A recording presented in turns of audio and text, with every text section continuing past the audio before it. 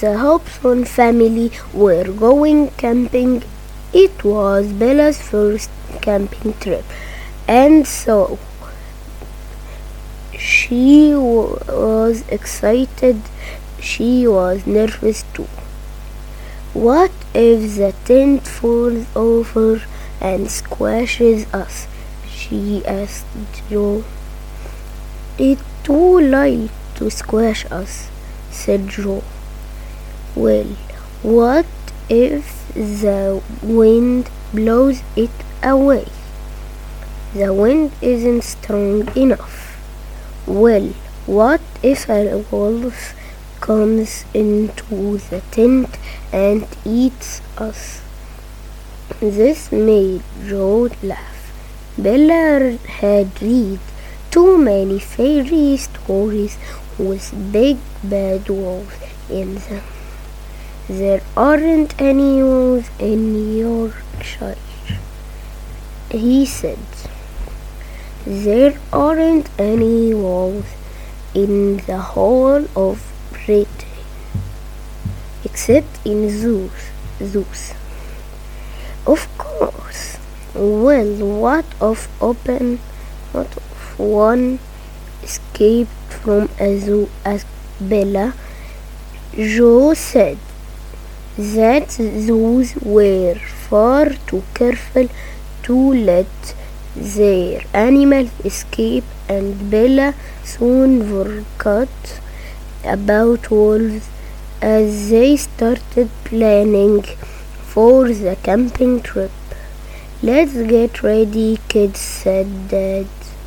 On Saturday morning, as soon as we packed up, then we're off. They all helped load up the car. First, they put in the tent. It was a big one for the whole family. Then the sleeping bags and blankets. It is cold at night when you're sleeping in a tent. Then they packed the cooking equipment and lots of food to cook. When everything was packed, the car was full to bursting. The Hobson family just managed to squeeze in. Soon they were leaving the city behind them. Look at the hills, said Dad. Look at the heather and on the moors. They drove up a winding road with no houses until they reached the turning for the campsite. It belongs to a farm and was in a big field. There were views out over the moors and lots of space for people to pitch their tent. Right, said Dad. First things first. Let's get the tent up. Here is a good spot next to the hedge. Once the tent was up, it was time to eat.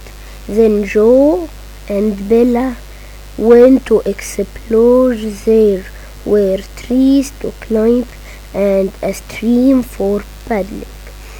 Bella started collecting tadpoles in a jar with another girl, and Joe played on a rope swing with some of the older kids. The day flew by. Tomorrow, said Dad, we'll go for a long hike over the moors. I can't wait, said Joe. It was getting dark. The family ate sausages and beans, then roasted marshmallows on sticks over a campfire. They drank hot chocolate too. In the darkness, strange rustling noises came from the hedge next to their tent. "What is that noise?" Bella asked Bella. She looked nervous and moved closer to Mom. "Don't worry, it is not a wolf," said Joe teasingly. "How do you know?" "I accept just it. A rabbit," Bella said. "Dad, or maybe it is just the wind rustling the leaves." Bella didn't say anything more. Of course, she was only little, thought Joe. You couldn't really blame her for having silly worries about wolves. "Time for bed," said Mom. They were all tired after a day outdoors. They put out the fire, closed the tent flap, and crawled into their sleeping bags.